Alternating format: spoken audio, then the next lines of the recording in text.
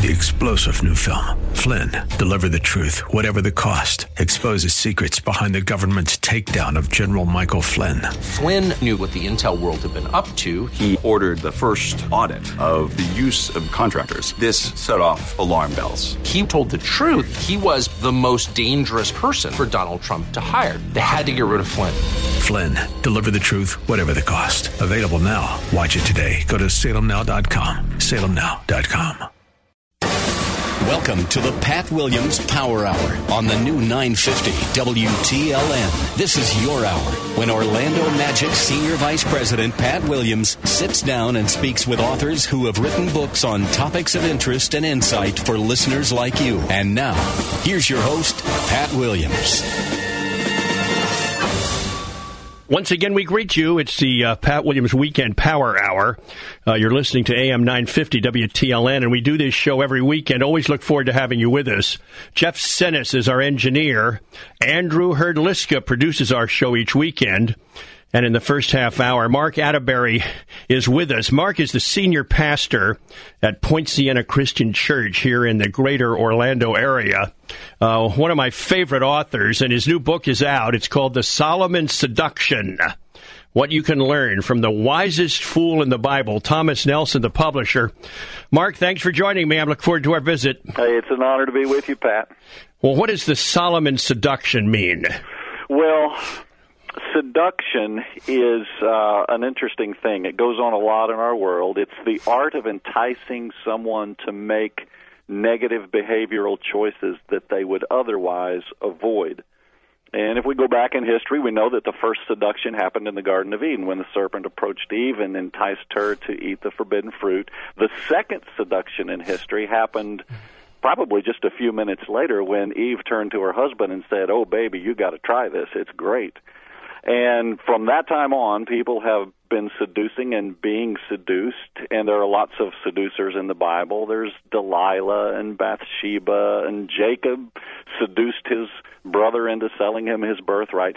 So seduction is all throughout history. It's everywhere. It's all the time going on. But the biggest seducer of them all is Satan himself. And he picks out certain people that he wants to seduce because they maximize the damage that he's trying to do to the kingdom of God. Well, along comes Solomon, this great figure in the history of the faith, the son of David, the second son of David and Bathsheba. He becomes the king of Israel. He's loaded with gifts and talents, and God has blessed him. So what better target could there possibly be than him? Satan tries to bring him down through all these seductions. He is successful. And the thing about this book is that it sets up the warning signs that Solomon missed along the way. And they're the same things we need to be on the lookout for in our lives today so that we don't follow in his footsteps. I wrote a book a few years ago called The Leadership Wisdom of Solomon. He was terrific for a while, wasn't he, Mark? Yes, he was terrific for a while, and I try to point that out in the book. You know, it's funny.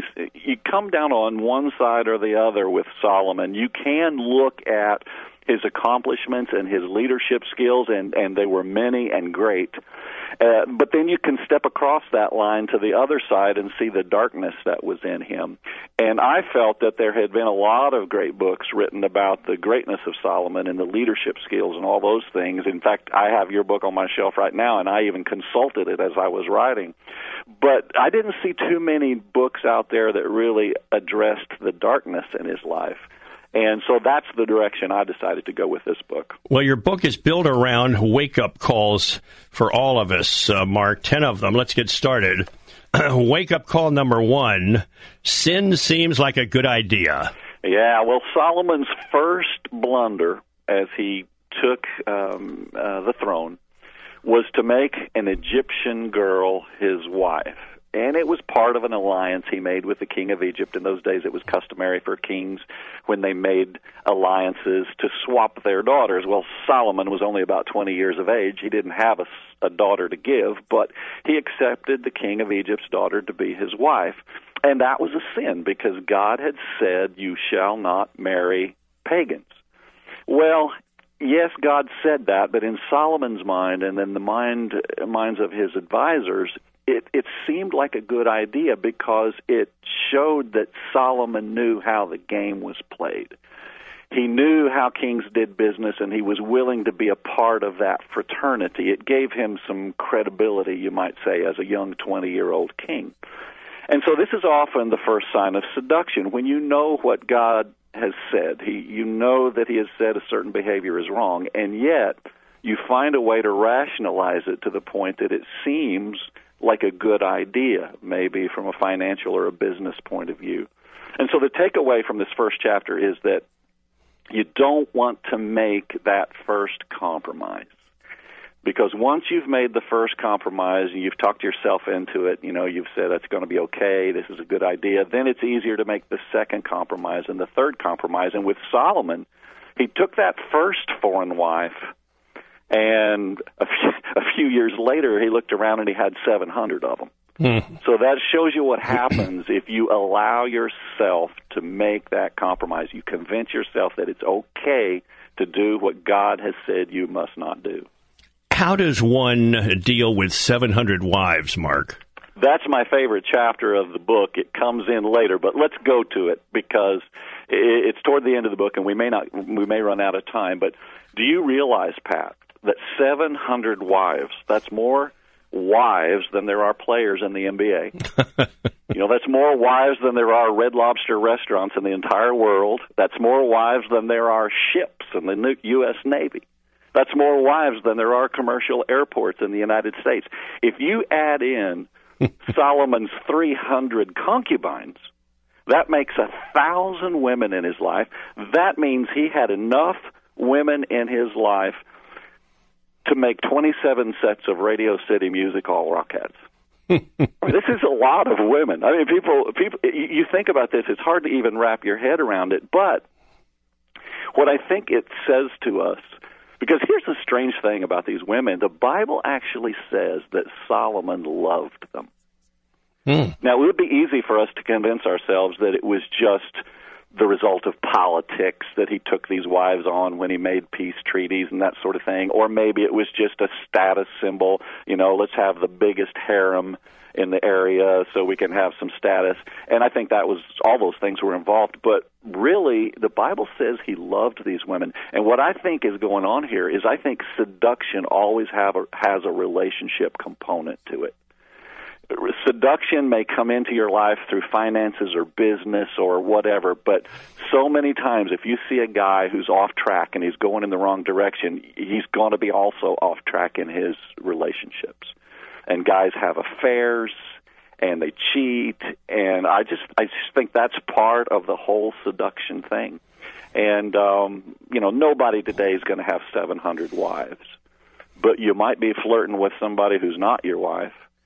And I know lots of guys that have been married 2 and 3 and 4 times, and I think that's the parallel in today's world and the danger that seduction always has an impact on your relationships. Wake-up call number 2, God's commands seem out of touch.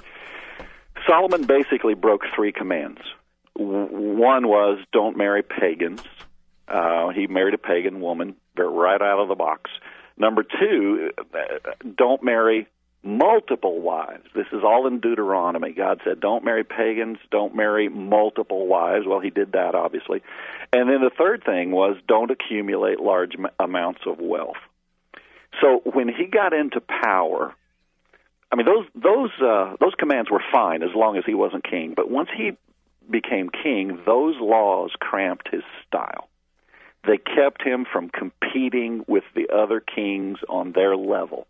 And so I think it was easy for him to tell himself that those laws of God were outdated and impractical. Mm-hmm. And we face the same temptation today, Pat. We find a law of God, a command of God that's standing in the way of what we want to do. And so what do?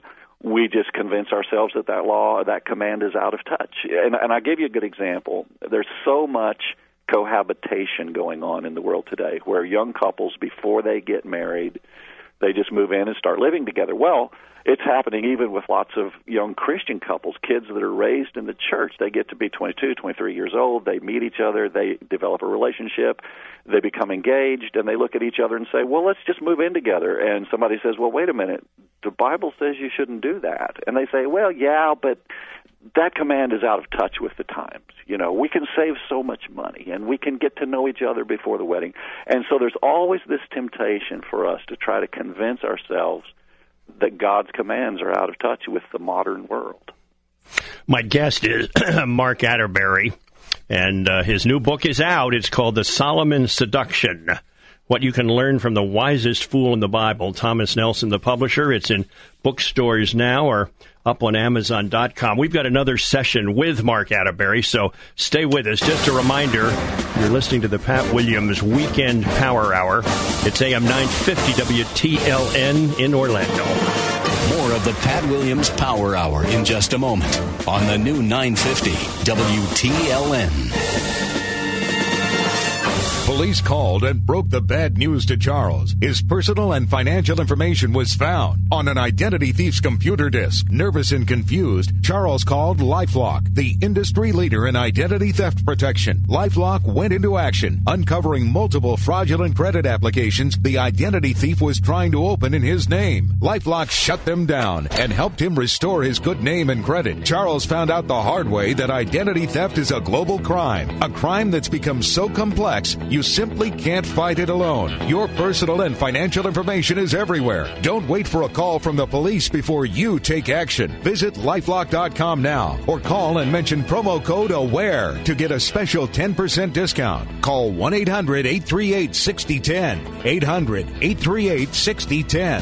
800-838-6010. See LifeLock.com for details. Network does not cover all transactions and scope may vary.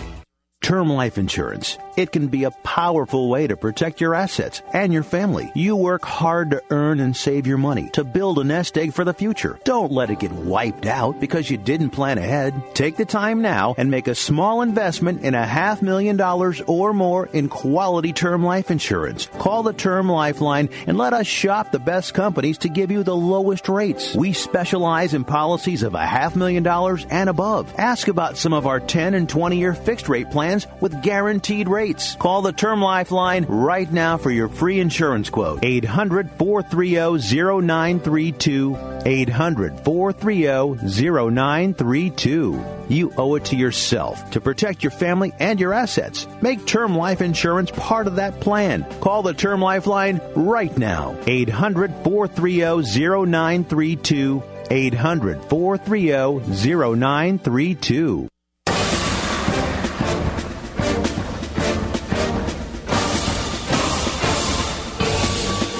You're listening to the Pat Williams Power Hour on the new 950 WTLN. And now, here's Pat.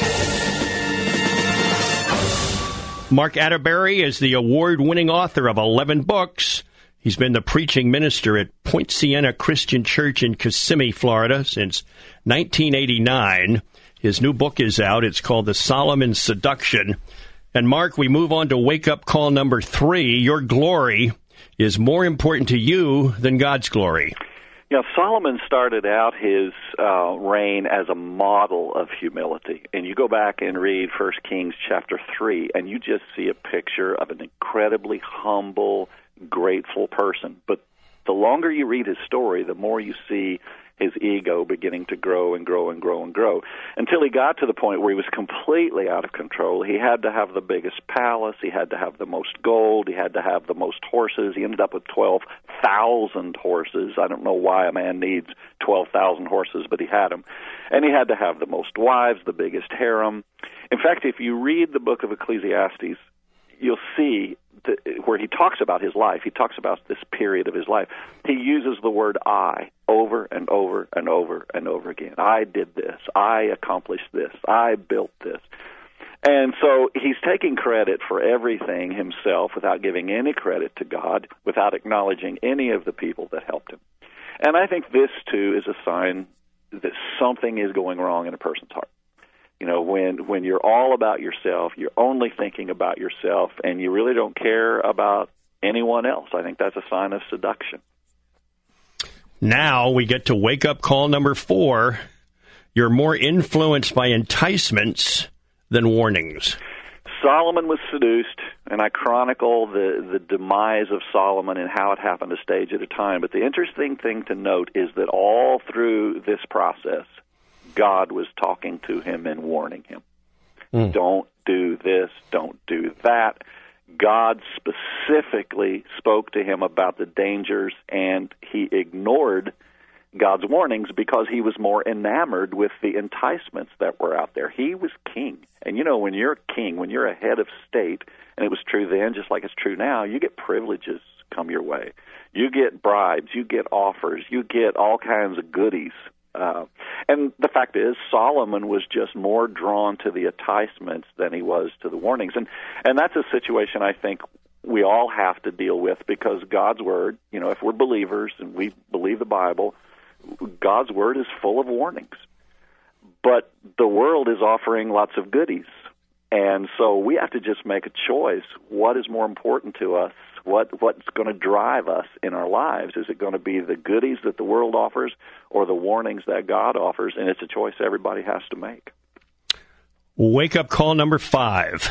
Sin management seems like a better choice than repentance. This is my favorite chapter, Pat. I think this hits everybody really strong. It's the idea that, let's say you've got a messy garage that needs to be cleaned out, and who doesn't? Well, you got 3 choices. You can ignore it, which is what probably most people do. You can straighten it up, kind of reorganize it, or you can clean it out and throw out the junk and really have a better garage. Well, a lot of people in life go for option number 1 when it comes to their sin. You know, they ignore it. But then there are people who just try to organize it better. You know, they compartmentalize it. They keep it from touching other areas of their lives. They try to hide it better. But the best option is to really clean out your life and get the junk out. And so that's what Solomon did. Solomon chose option number 2. He just tried to organize his sin. One example was his Egyptian wife, the first wife he took, who was an Egyptian girl, and she was a violation of God's law. So naturally, he took some heat for that. This is an Egyptian girl walking around the palace, and people are whispering and saying, "Look what our king has done. He's married an Egyptian woman. This is terrible." Well, Solomon recognized that it was bad PR to have this girl walking around the palace. So what the Bible says he did was he built her a separate palace several miles away and put her in that palace so she wouldn't be seen in the main palace. Now, that's an example of Solomon just kind of managing his sin instead of truly repenting of what he had done and sending this woman back to her father. And we all face that temptation. You know, if I'm sinning, what am I going to do about it?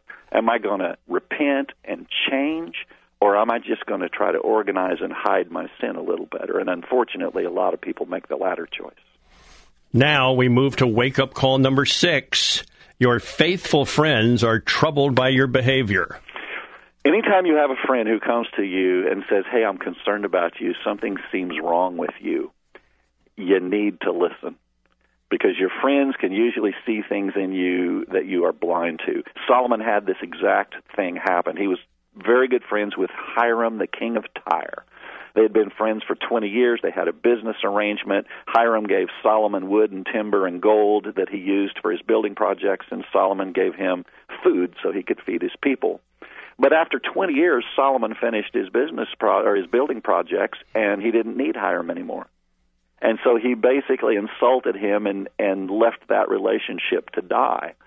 There's more details to it than that in the story, but I'm just giving you the quick version. And so Hiram comes back to Solomon and he says, "What's the matter with you, my brother?"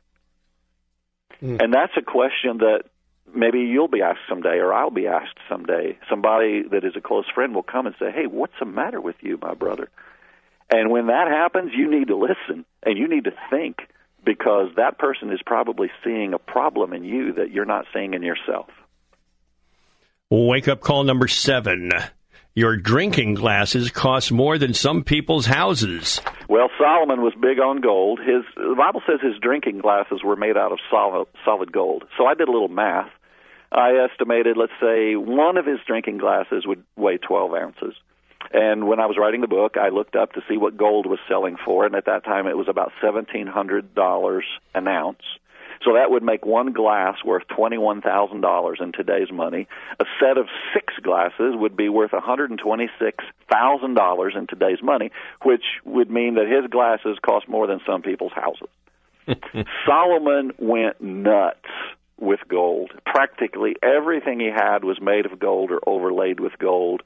And this is in spite of the fact that the Mosaic Law said that kings were not to accumulate large amounts of wealth. And so I think the application here is pretty obvious. In today's world, one of the telltale signs of seduction is that you become more and more materialistic. Things mean more and more to you, and people mean less and less to you, and spiritual priorities mean less and less to you. It's probably one of the most obvious signs of seduction is just the materialistic bent that develops in a person's life. We have 3 more to go, Mark. Let's get back to number 8. Maybe there's something to add here. Wake-up call number 8. There are 1,000 women lined up outside your bathroom. I find this to be just incredible. I think it's when people think about Solomon, I think this is one of the first things they think about is all the women. I'll say it again. The thing that amazes me about this is the Bible specifically says that Solomon loved these women. On some level, he was emotionally invested in them. I don't think that he loved them the way a monogamous Christian husband would love his wife today. I don't believe that. But I do believe that there's something about these women that excited him, that thrilled him, and that's what we have to be wary of today, I think, as Christian men. We're going to encounter a lot of women in our work and in our travels, a lot of beautiful women, a lot of attractive women. And, I mean, it's always a temptation, and you just have to rein that in and make sure that Satan is not able to use that to take you in a direction that could destroy your life. Do you think all 700 of these women were there in the same building? Well, I doubt it. With the first one, he built her own place, and I kind of suspect that he probably built quarters for these women so that they would have a place. And what I often think about, Pat, what kind of catfights were going on in this group? Because there had to be some competition there, some of these women probably had nagging-type personalities and there are all kinds of personalities. They get 700 people together. In any situation, you're going to have a variety of personalities. You're going to have competition. I just wonder what kind of fights were going on among those women as they vied for Solomon's attention. I'm kind of scared to even think about it. Did any of them give birth to children? I don't know. As far as I know, we're not told that. I would think it's likely they did, but I'm not aware of that information in Scripture. Wake-up call number 9. Mark Atterbury, our guest. His new book is called The Solomon Seduction. The throne of your heart goes from being a chair to a sofa to a sectional. Well, many of Solomon's wives were pagan. They brought idols with them into the palace, into the relationship. Of course, idolatry is a major no-no in the Bible. God said, "You shall have no other gods before me."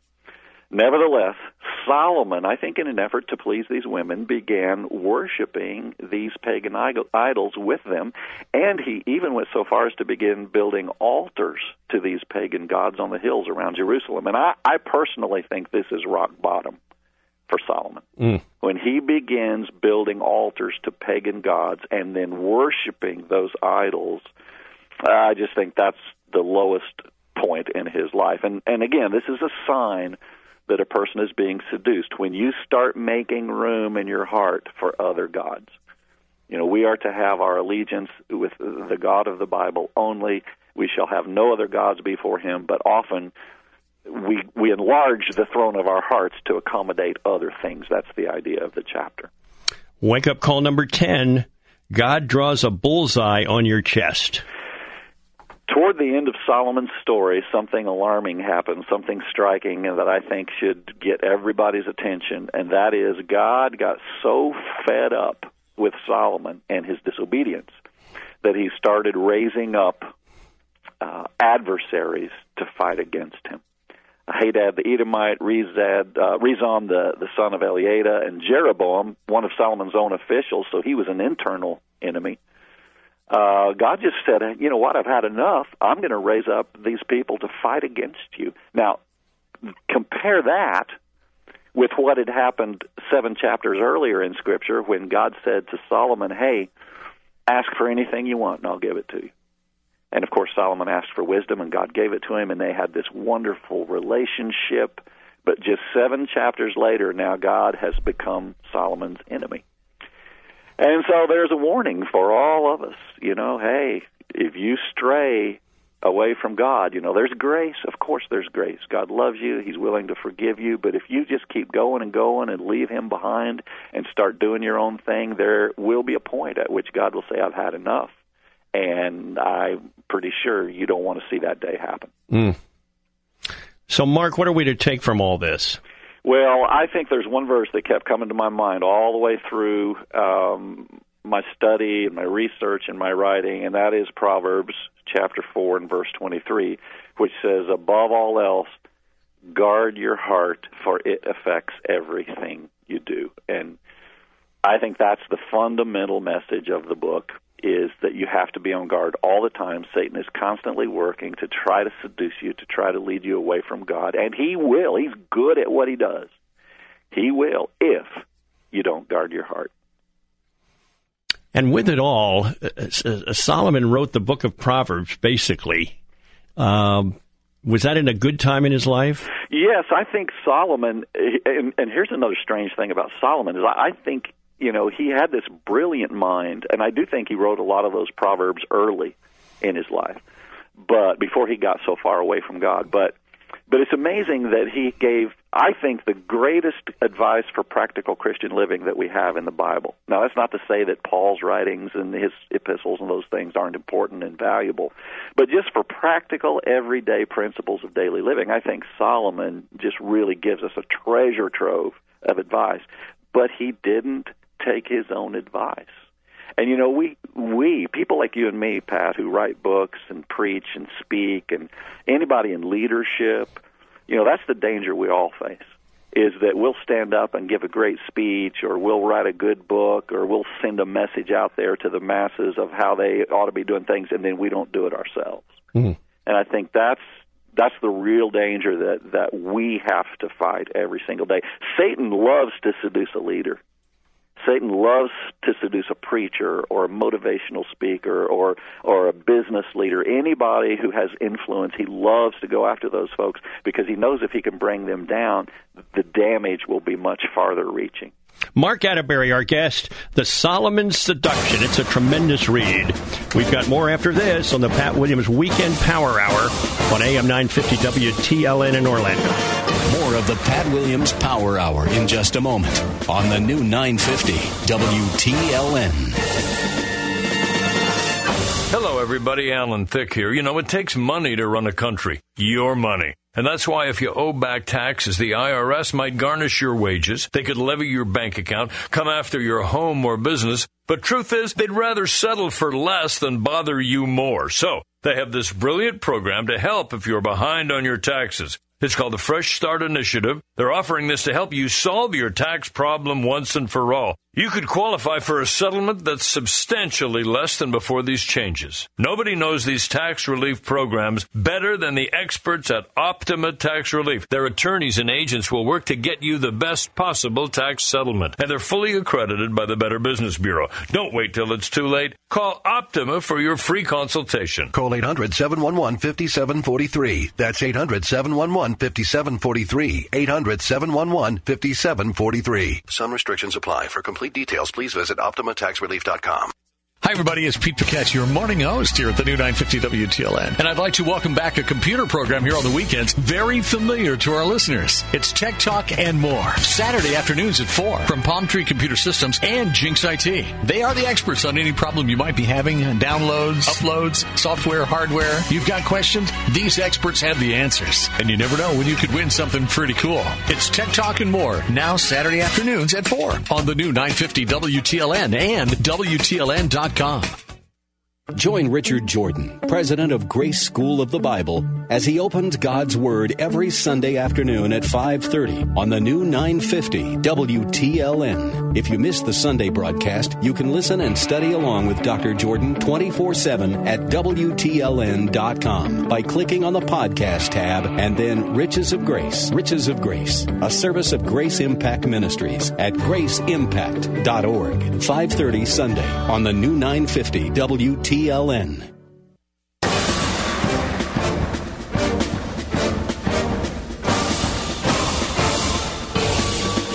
You're listening to the Pat Williams Power Hour on the new 950 WTLN. And now, here's Pat.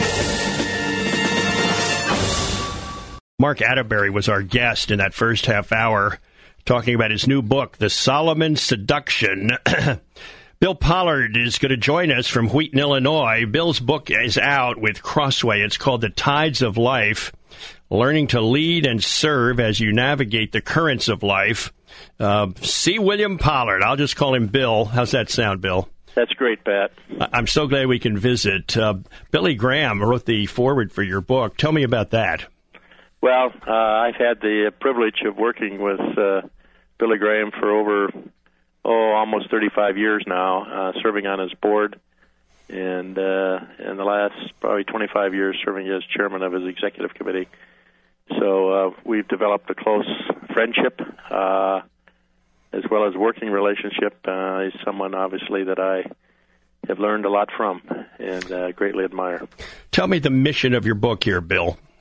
Well, the book started out as a way to communicate to my grandchildren something about what Grandpa did in his life, as well as some of the decisions he made and the guidelines for the decisions. And then it expanded as I was contacted by a couple of publishers to really, I was thinking about self-publishing it, frankly, Pat, but then they said no, it had a broader appeal, so, but that was the impetus for the initial writing of it.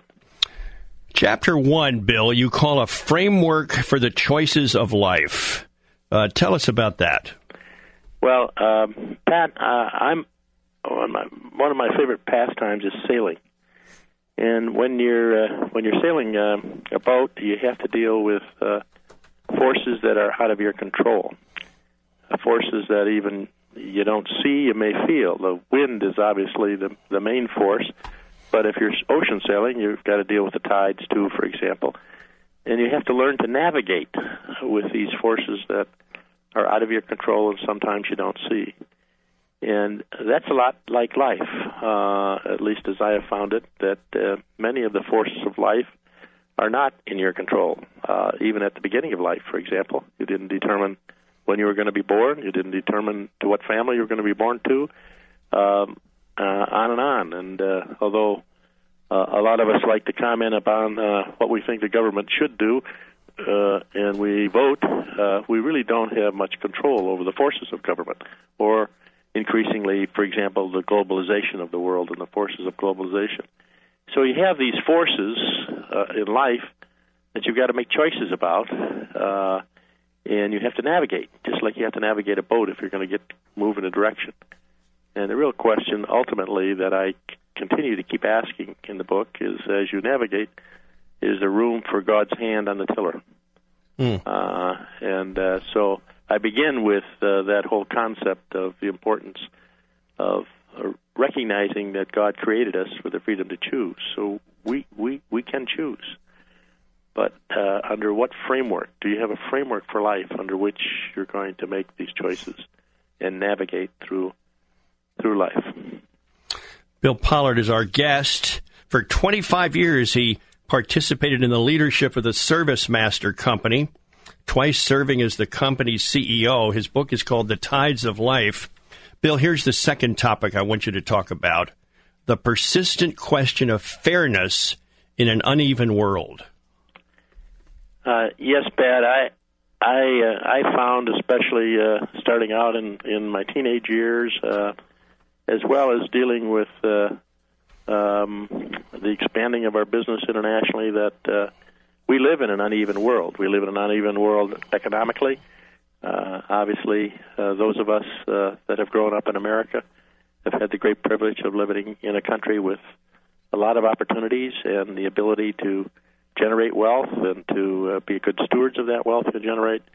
But there are a lot of areas in the world where you don't have that opportunity. You're aware of that, I know, Pat, with what you've done with the adopting of children. So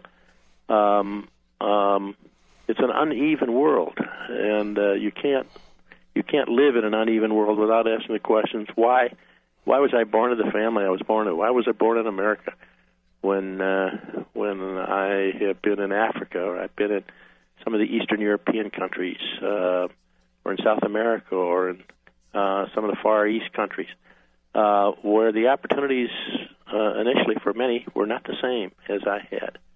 And what is that all about? And where's the fairness in all of that? And those are persistent questions. They continue to be questions for me. And when I come back and come to a final answer, Pat, it is, you deal with what you've been dealt, and God is going to hold you responsible for the opportunities you've had, and you're to be a good steward.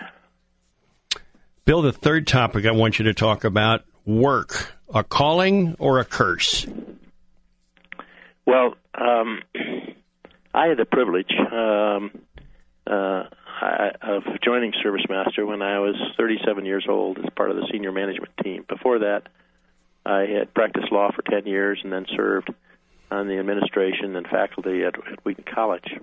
When I was recruited to join ServiceMaster, I found a unique environment. It was founded by a person, Marion Wade, who said back in 1946 when the company was founded, I can't leave God in the pew on Sunday. I have to bring him to work on Monday. And this is my ministry. And that's the way the company was run. And my two predecessors, Ken Hansen and Ken Wessner, developed 4 objectives for the company: to honor God in all you do, to help people develop, to pursue excellence, and to grow profitably. Those first 2 objectives were end goals for us at ServiceMaster. The second 2 were means goals. But as we came to work, those of us that were Christians could look at this as a calling of God. Now, often we don't hear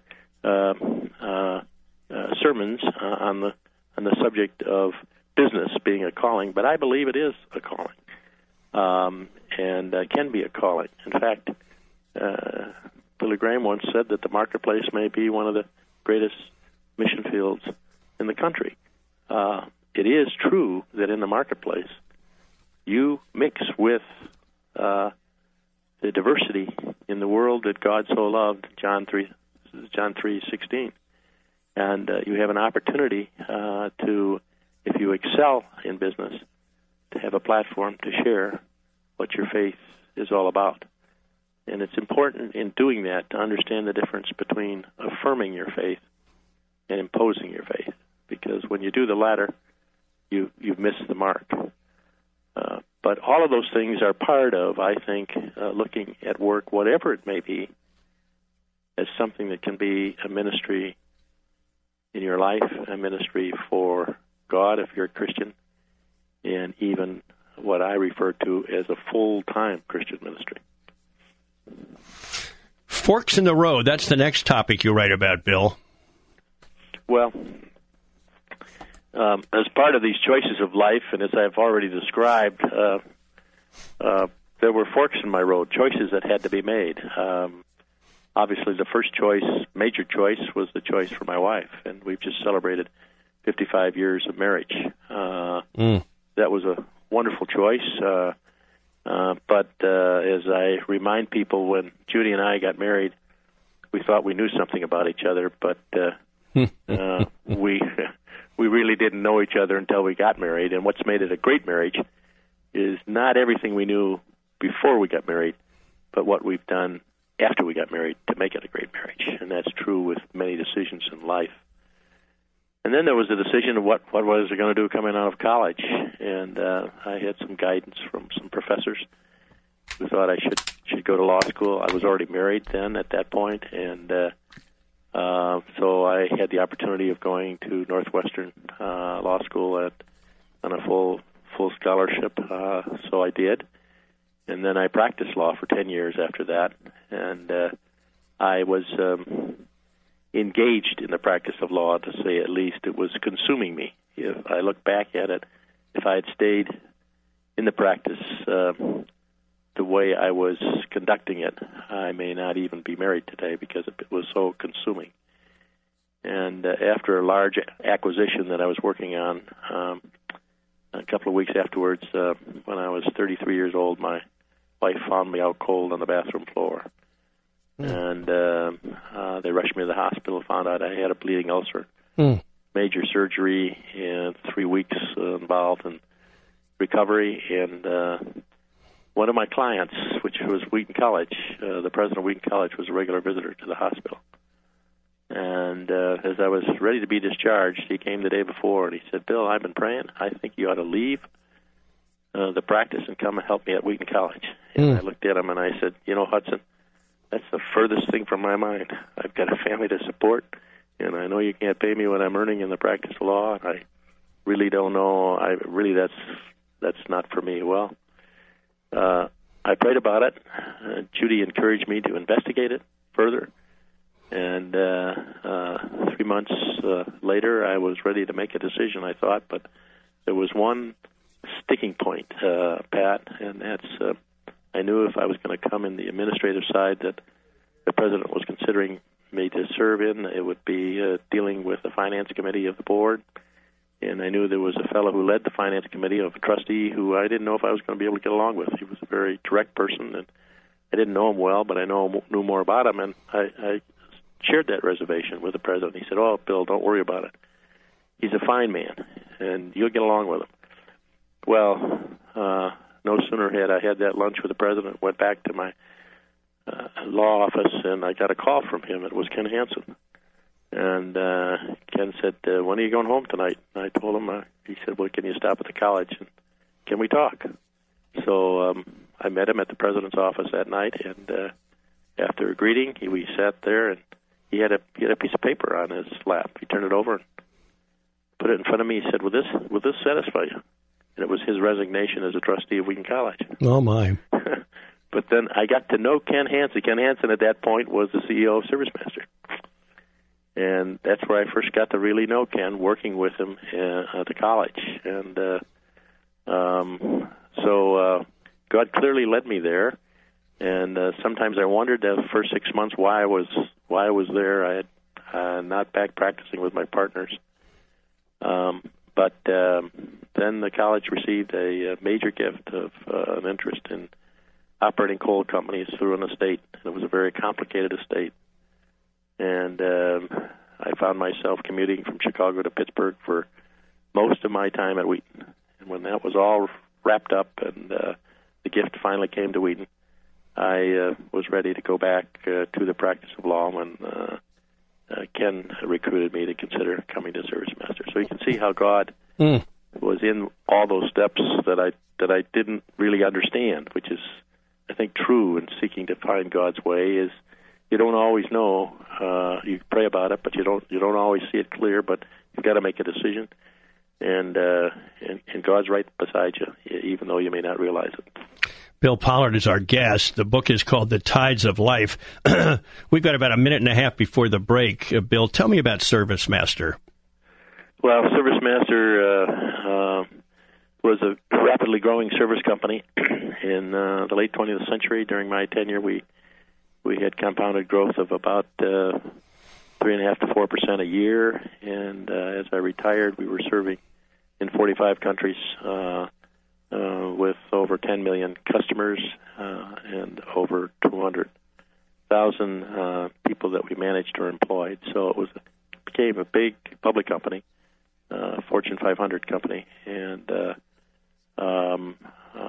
today, about 7 years after I retired, the company was sold to a private equity firm. So it's no longer a public company today.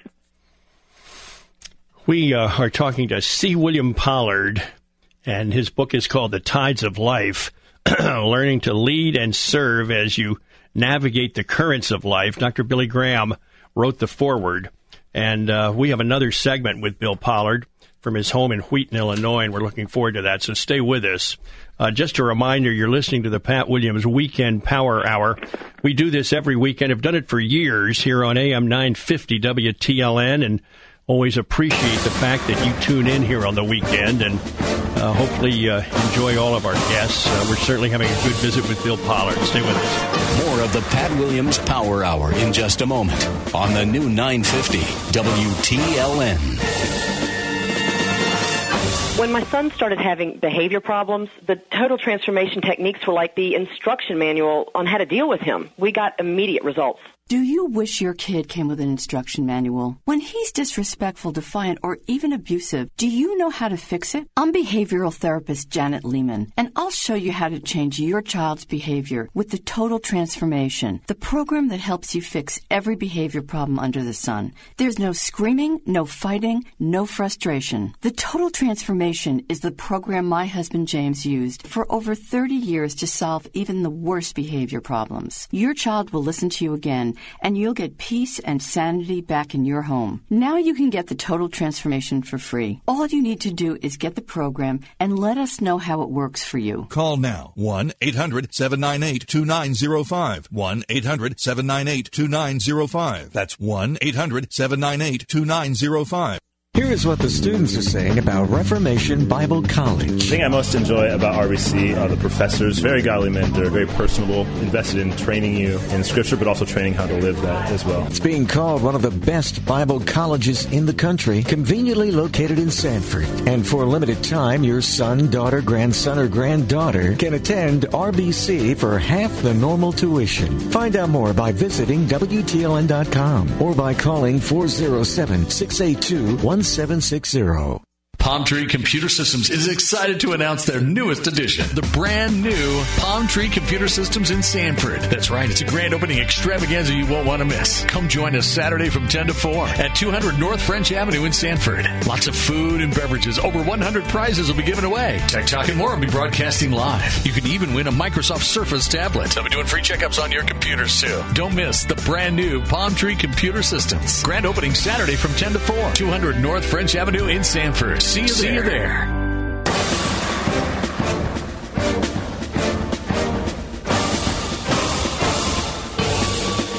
You're listening to the Pat Williams Power Hour on the new 950 WTLN. And now, here's Pat. Bill Pollard is our guest. We're talking about his book, The Tides of Life.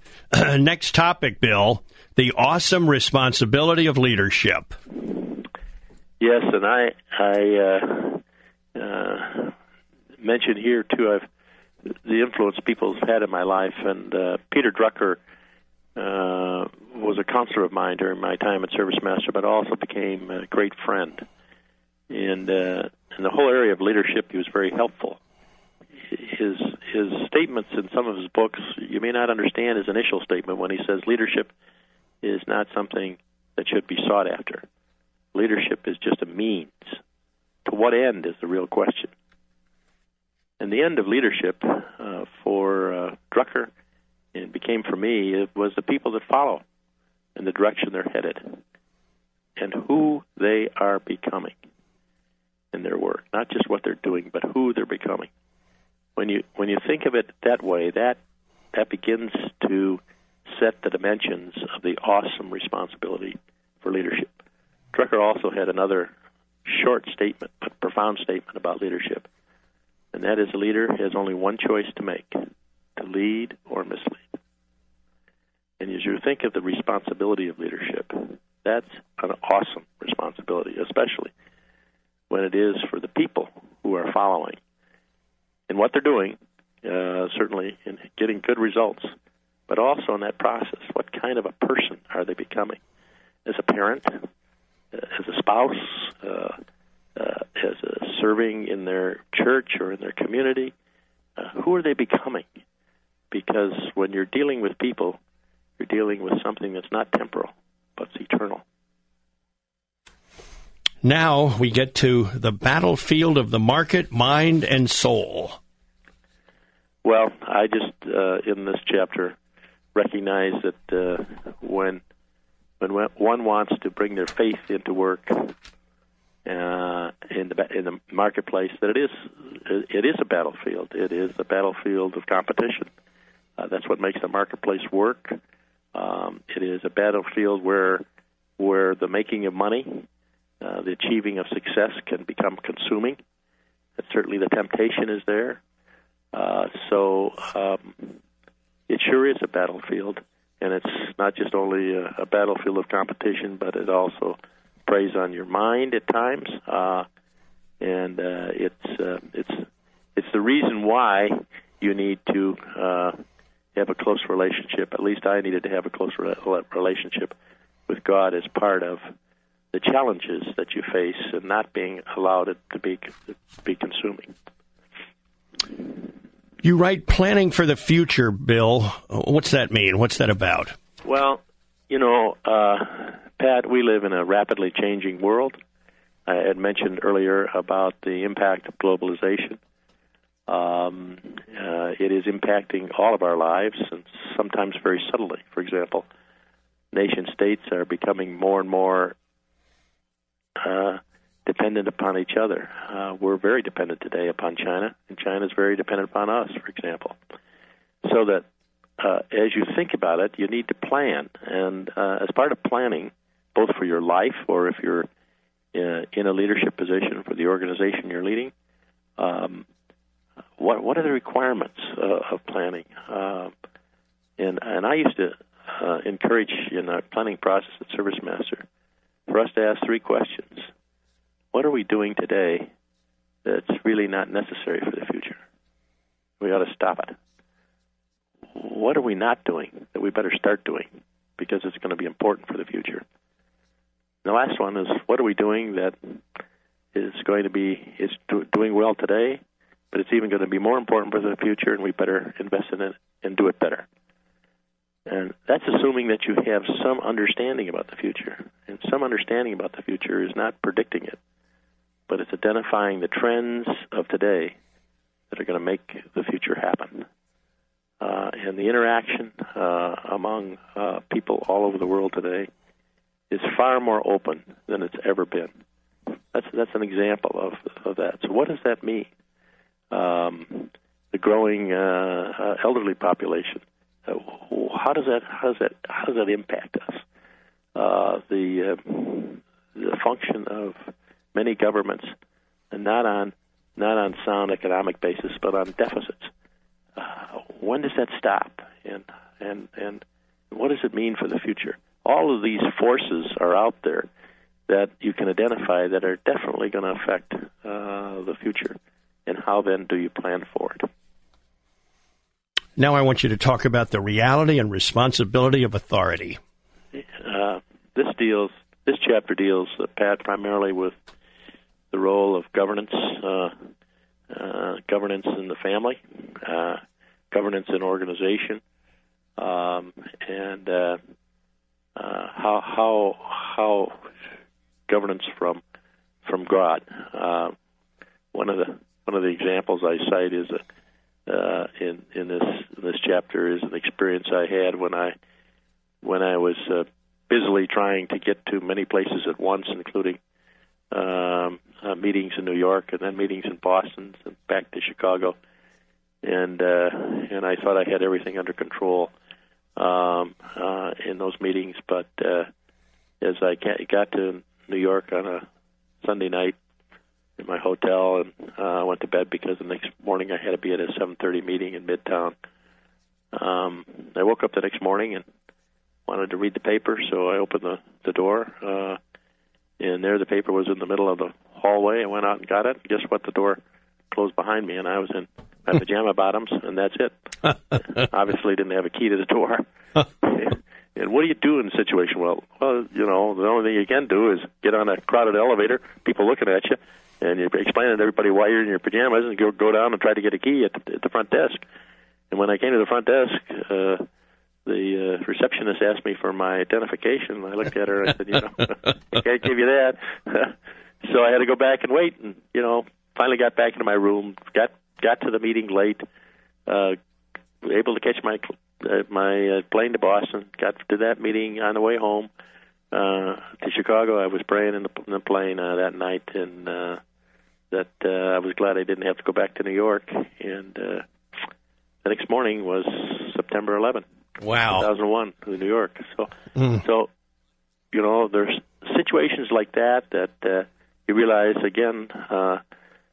God's hand, and God's hand on even you're not in control.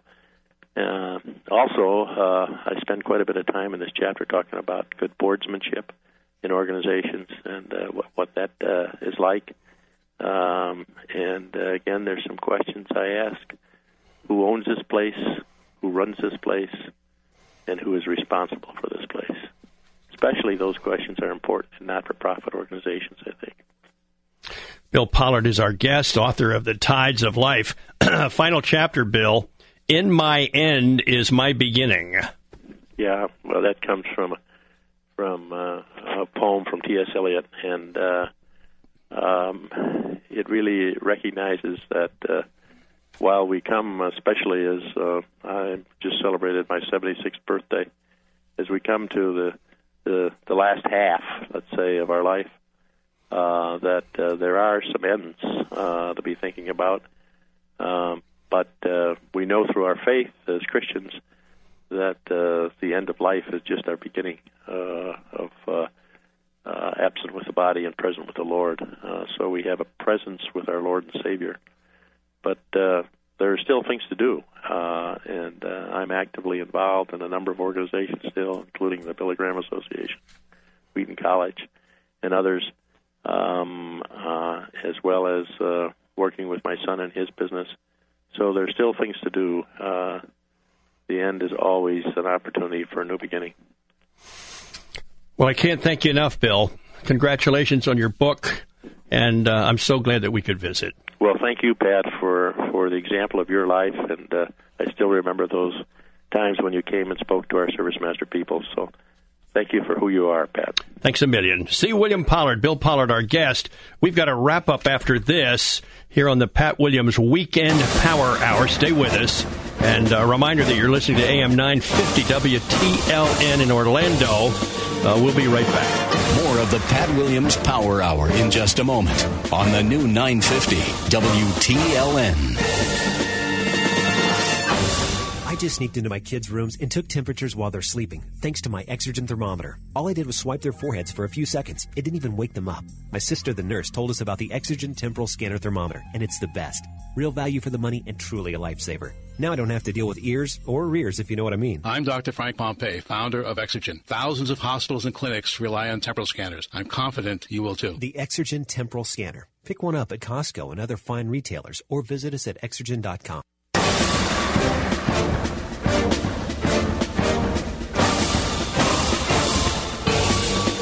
You're listening to the Pat Williams Power Hour on the new 950 WTLN. And now, here's Pat. Thank you so much for joining us here for the Pat Williams Weekend Power Hour. Mark Atterbury was our guest in the first half hour talking about his book, The Solomon Seduction. Mark, the senior minister at Point Siena Christian Church in Kissimmee. And then Bill Pollard joined us from Wheaton, Illinois, and we discussed his book, The Tides of Life. Please visit my website. It's patwilliams.com, the Twitter page, Orlando Magic Pat.